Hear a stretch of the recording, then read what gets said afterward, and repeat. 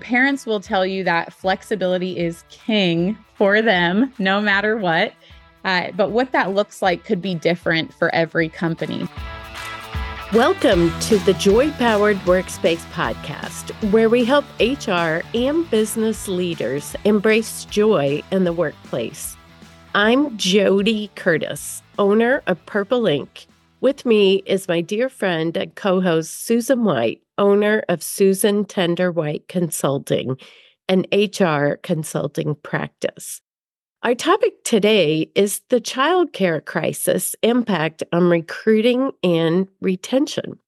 A 2023 survey from Ariza's organization found that 59% of parents reported cutting back on hours or leaving a job because they couldn't find reliable, affordable childcare. I have to tell you, Susan, I know we both have grandkids, but we're not in that time of life anymore. So at least for me, that was super surprising statistic. I would have thought things had gotten better. I know it was tough when we were looking for daycare for our kids, but oh my gosh, that's just huge, isn't it? It's still a really important issue. Right. In a Forbes article by Maria Flynn on November 2nd, 2023, Maria said the U.S. childcare crisis is holding back the workforce. They also gave a shout out to UPS, noting that they are expanding their on-site childcare to many more employees. The company first provided emergency daycare services during a pilot program in 2022. But the need is so evident now that UPS will offer the initiative to even more workers and plan to expand the service to additional facilities in 2024. This is a move that other employers and policymakers should pay attention to. The federal government is investing billions of dollars in emerging sectors like clean energy and the semiconductor industry, creating millions of new and quality jobs in the process. But inadequate access to childcare will create significant barriers for any parent or caretaker who hopes to participate in the workforce or access training that can advance their careers. According to the U.S. Bureau of Labor Statistics, as many as 100,000 Americans have been forced to stay home from work each month because of childcare problems. The economic toll now amounts to $122 billion each year in lost earnings, productivity, and revenue. A recent report from the Government Accountability Office found that childcare obligations represent a massive hurdle for workers struggling to access job training. While the pandemic amplified childcare challenges in the United States, this is not a new problem. Even before the pandemic, more than 2 million parents each year were left with little choice but to reduce their role in the labor force. And those challenges are exacerbated for Black and multicultural parents. They experience job disruptions related to childcare problems at nearly double the rate of white parents. Wow. No. Policymakers at the federal and state levels are taking note. In March of 2023, for example, the U.S. Department of Commerce announced that any companies applying for the billions of dollars in funding made available by the CHIPS and Science Act will be required to provide childcare for all of their workers.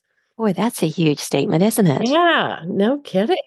In response to the expiration of COVID-19 childcare stabilization funds in September 2023, the White House asked Congress for $16 billion to help temporarily avert a funding cliff that could impact millions of families. I think there will be continued pressure on employers to provide or support childcare initiatives in 2024. Childcare in America has long had issues.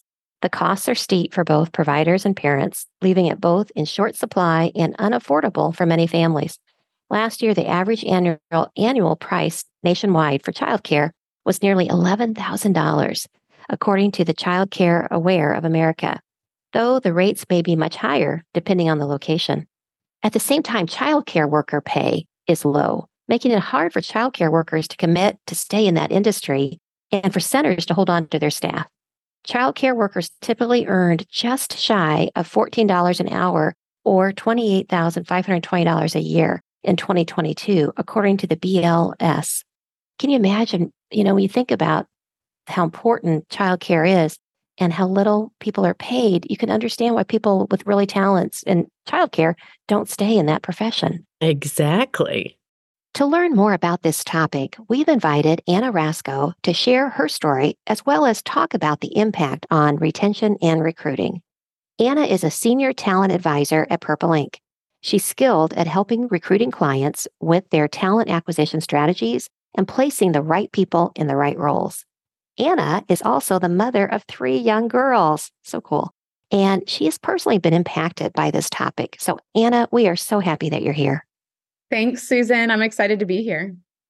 Anna, do you mind sharing with our listeners how this crisis has impacted your own life? Absolutely. Yeah, we welcomed our 3rd girl, as you spoke about, last February. We're coming to that 1-year-old birthday. I can't believe it. Oh, But that was an exciting time for us and also a turbulent time. We had enrolled her in daycare months before she was even born, which you'll find that's common for a lot of children nowadays. I hear that if you don't do that, you may not get a spot, That's right? right. Wow. Yep. Wow. Yeah. And the only reason we got that particular spot is because our other kids were already enrolled in that daycare. Wow. Yeah. And so when we actually had her a couple months prior to that, the daycare pushed over to new management and they got rid of the infant program. And Oh so my they told us, gosh. you'll no longer have care for Oh, your infant. And that was really our only plan, Susan. We had no other plans at backup. that Yeah. point. Dear. Yeah. Oh, I'm so sorry. It's okay. So we called around to all local area daycares, probably within an hour radius, just trying to come up with any sort of an option. We had one daycare at one point tell us it was a 2-year waiting list. For the 2 years. infant room, they're going to be, out of the diapers by the time you can get them in there. It's That's right. hysterical. Exactly. And they had people on that list who were not even pregnant, but wanted to reserve a spot. If that just kind of gives you an idea of where our world is today. Yeah. And so we found these were unrealistic waiting lists. We came up with some other options and since then have gone through 2 different nannies. That was really the best we could come up with. One ended up moving away. Another got a much higher paying job that we really couldn't compete with. We were Right. paying on our own. And so from there, we had to just get flexible with our work schedules. And Purple Ink has been so gracious to me, Susan, in Oh, working with my schedule to where I'm able to manage, having the kids around and things like that. So I'm beyond grateful for my employer, but that's not true for for a most lot of people. working parents. Mhm. No, you're so right, Anna. Man, I'm so sorry you've gone through that. And I'm so happy that you're with Purple Ink. And I know they're happy Me you're with too. them too. So it's Yes. a win-win. So, Anna, how do the recent expiration of emergency childcare funding and the major Mhm. decline in childcare options since the pandemic affect other parents in the workforce? Yeah. Well, Susan, in the pandemic, we saw a lot of child care centers actually closing because it was too hard to maintain safety regulations, keep everything clean. A lot of them were having to close weeks on end if there was a COVID outbreak. And so during the pandemic, it forced a lot of them to close. And the government responded to that with the American Rescue Plan Act that passed in 2021 to provide child care stabilization grants.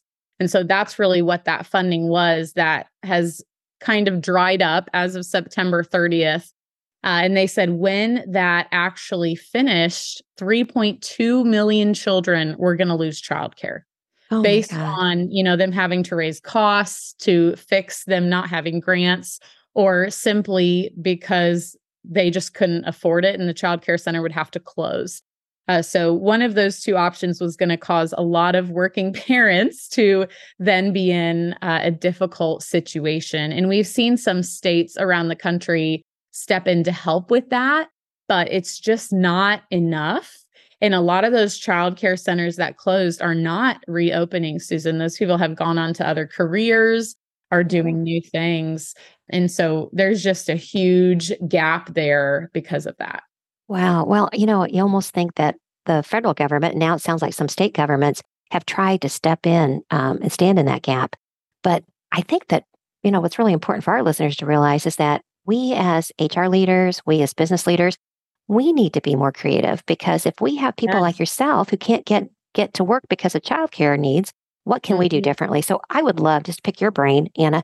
What can employers be doing on the policy front or with requirements or programs that could be more parent friendly?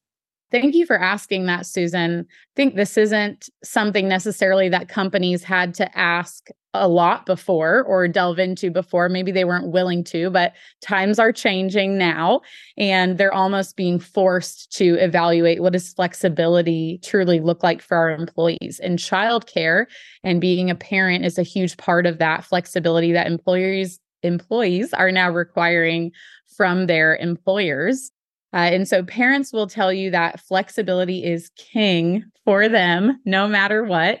But what that looks like could be different for every company. So some companies will tell you, Susan, I can't have someone work remotely. I can't have someone work from home. That's just not how we operate. And I've been in those industries doing HR, and we still allowed working parents to have flexibility if a kid was sick at school or they were on Christmas break. We covered for them. So when employers say, we're a family, we come together to support our employees, are you truly doing that for your employees' families? How are you supporting them? There's so many different ways. And some of that starts with policy, just like everything does in HR, Susan. There has to be some wiggle room there, but a lot of it is policy. So do you have policies in place of what flexibility and remote work looks like? What are expectations? And do you outline family needs within those expectations when creating them? And I love when we think about this, that it's not necessarily parents of young children. It can very well be adults who are taking care of their elderly parents. That's right. Yes. Right? Perhaps they have a sibling that they have really taken on as their responsibility. Or there's a whole host of other types of needs that people have, but flexibility is king. We know that. That's what we hear over and over again from job candidates, from employees, engagement surveys, and so on and so forth. So you're right. We got to start with the policy. Let's bring it even closer to home for people's managers. What are there things that a direct supervisor or direct manager could do in trying to make that workforce more inviting to parents? I think it's healthy for employers, if employees are open to it, to ask about their children. So as a manager, you can ask your employees, how are your kids feeling? I know they were sick last week. How did they do on that difficult test? How are you doing since they moved to college even? But checking in on your employees and their family status is acknowledging that that affects their everyday work. And so as their manager, you are responsible to continue to ask how they're doing in all their life, including as a parent and including their children. We've heard it said time and time again that managers can make or break an employee experience. And so if you are trying to keep top talent, it's crucial that you exemplify that flexibility as a manager that we're also asking the larger company to exemplify. I think that's a very, very fair point. So what advice, because your specialty, your wheelhouse is truly in attracting talent and recruiting. What do you think companies should be doing to ensure that they are recruiting parents, specifically mothers and mothers with young children into the workforce? Any tips you might have? Yeah, I found a stat that really stood out to me, Susan, because I'm a millennial. But it says 83% of millennials say that they would leave their job for family-friendly benefits. Wow. So I would ask employers, what are you offering that is family-friendly? Are you featuring that in your job postings? And there's a myriad of things that companies can offer, all the way from a dependent care FSA, which can also apply to aging parents, as we discussed. But there are also things like an on-site daycare center or a stipend to help pay for childcare. flexibility within start and end times during the workday. Are you featuring those things in your job posting to then attract those parents and make it realistic for them? 77% of working moms consider an employer's family friendliness through the benefits they offer as a top priority to them. So we look at that stat with millennials, we look at that stat with moms, and if you want to reach those groups, being able to offer those things are crucial, and learning how to advertise them well is also going to be important. Oh, gosh, wonderful tips. Now, I'm at a different stage in my life because I'm not a millennial, but I have to tell you, I was looking at a job posting. I think the company was HireVue, who does, all Okay. the video interviewing. And one of their benefits was paternity leave. It's for grandparents. I love that. I got to tell you, I love this company. I mean, I don't know much about them other than some of the products they sell, but I think that a place that values your grandparenting and realize how important that is to you, it might have only been like 3 days or 5 days. Doesn't matter. The fact they see you as a grandparent and family being really important to you. Yeah. Yes. Super. Next question is, are there things that all of us can do? I mean, we're all in the workforce. We're all dealing with people. And we're not always managing individuals, but are there things that we could do to help parents and specifically mothers who are reentering the workforce that we should have on our radar? Yes, absolutely. And my manager, Peggy Hogan, who's been on this podcast before, has been through this herself. So she has a great story around this, Susan, that I've appreciated hearing. But I think first, we as employers have to understand what parents and moms specifically are bringing to the table. And there's a lot of companies right now out there advocating for this and really pushing that we need to get these moms back into the workforce. A lot of them who left during COVID. So a key part of this is going to be providing training to help them reskill. If they've been out of the workforce for a while, what free certifications can companies be offering? Or maybe there are momships that start, right? Like internships for moms. Oh, I love that. Workforce. A momship. What can we do to re-enlist those moms who are incredibly hardworking, but maybe had to give up some of their career time to prioritize their family? There's a beauty in that. And we need to be able to recognize that. And I think offering, some options for childcare to those future employees, saying, hey, we're going to make this easy on you to come back, and then to be able to pay them a wage to where it makes sense for them to pay childcare and work hard for you. I love that. A company that I used to work for, JP Morgan Chase, they have built a return to work transition program. And they are trying to get people who've been out of the workforce for a variety of reasons, including childcare. And it's just awesome to see, and getting them all skilled up so that when they come back in, hopefully at a level that they can afford to have daycare.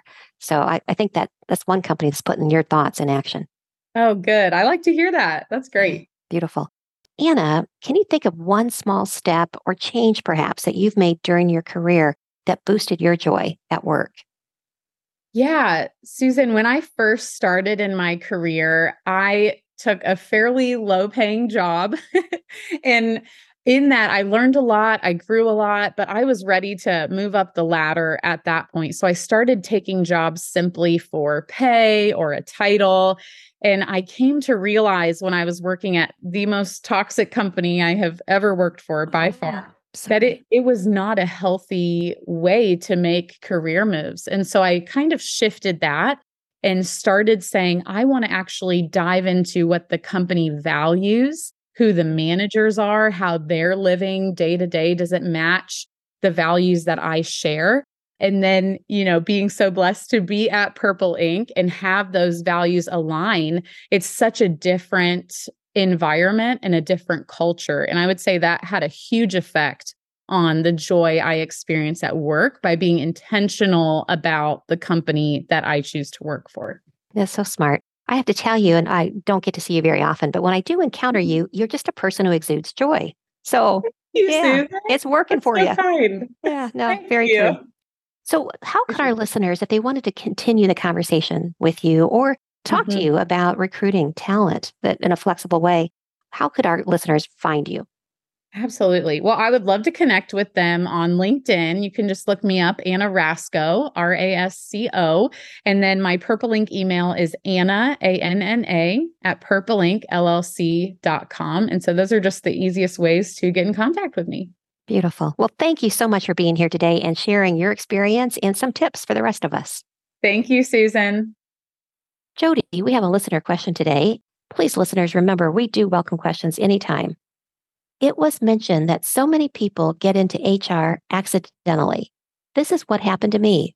How can we do better at making HR a career choice instead of a career accident? Yeah, we've talked about this before too, how most of the people on the Purple Ink team got into HR by accident, or that, even for me, I was an accounting major in college and then shifted to it much later in my career. I am, however, seeing more universities offering a degree in HR or organizational leadership or fields, even more master's programs in this area too. So I already feel like we might be seeing a change in that going forward. But I also think it's coming from the accounting industry where we used to do kind of recruiting events or at least career events, even at the high school level, right? And so I don't think there's been certainly not an organized effort by anyone to promote that as a career for younger students or maybe even in the college arena. But maybe that will come someday, or maybe that's something that SHRM could tackle. I could give them that encouragement to do that. What do you think, Susan? Well, I was really lucky because I went to Indiana University back in the late 1970s, and they did have an HR program, although it was called Personnel and Industrial Relations. Back then, the universities were really focused on union environments and really training people to be union negotiators, how to handle labor relations. And so I was lucky enough to get my degree in management with my area of concentration in personnel and industrial relations. But I will tell you, nobody was hiring. I mean, I graduated in May of 80. I think there was 2 jobs at the placement office. And, IU has a huge and wonderful business school and wonderful placement office. But I think there was 2 open jobs. And of course, I applied for them and did not get them in HR. So I decided, well, I've got banking in my background. I'm going to go into banking in the hopes that someday I could transfer into HR. And that's what I ended up doing. And I do believe, we've talked about this in other episodes, that the best HR people, I think, are people who have some business experience, Right. because you're going to be coaching people on how to supervise people.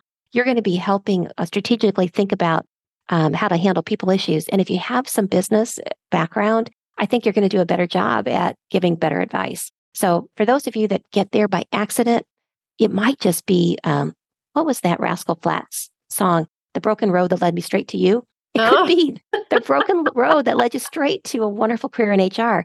And every experience you're having, I think, really helps your credibility in that new job and helps you think more broadly than if you just studied HR your whole life.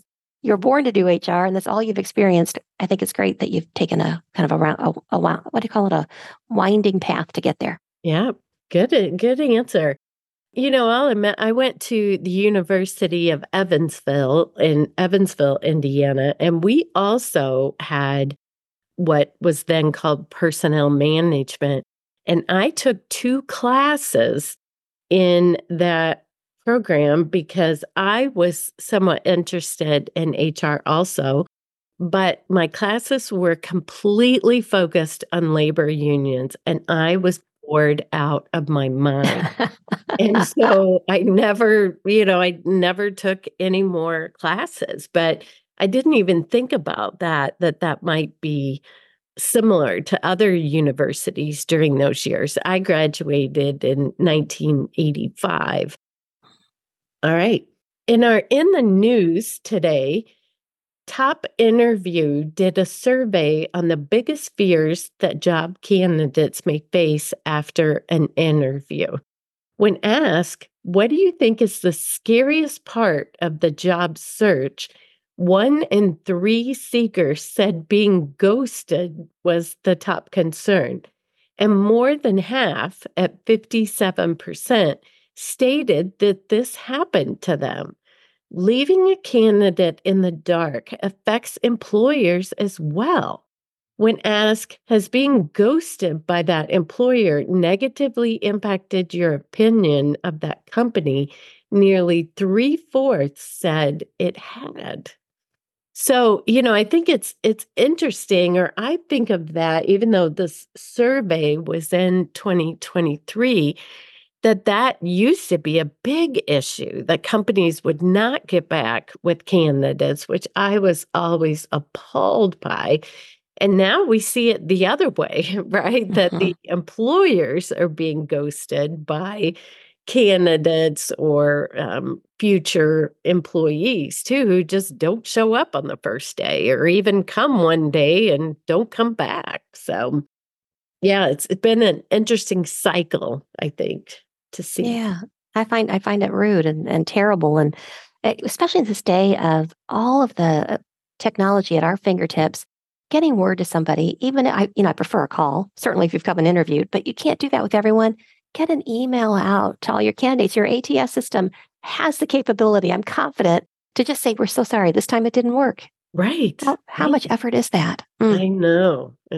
I think it's embarrassing for the HR profession, honestly, that Yeah. people don't give back. But Well, I'm trusting that our listeners are in our camp and are not doing that. But let's get the word out to everybody else. It's important. People need to hear. They'd rather have bad news than no news. right. Yeah. Well, and I'm sure you were the same way. I remember the days when we typed up a letter and put it Oh, in the mail to people. absolutely. And I never missed sending a letter to someone Mhm. saying that. And that was certainly a much more time-consuming process to do that. So, Yes, indeedy.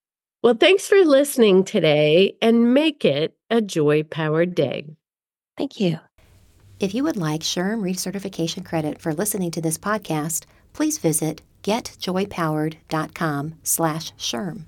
You'll find an evaluation of the podcast, and once you complete the evaluation, you will see the SHRM recertification credit code and a link to a proof of participation certificate. Again, that's getjoypowered.com/SHRM. Thank you for listening, and thanks for your dedication to the HR profession. If you like this show, please tell a few friends about us and let us know what you thought by leaving us a rating or a review on Apple Podcasts.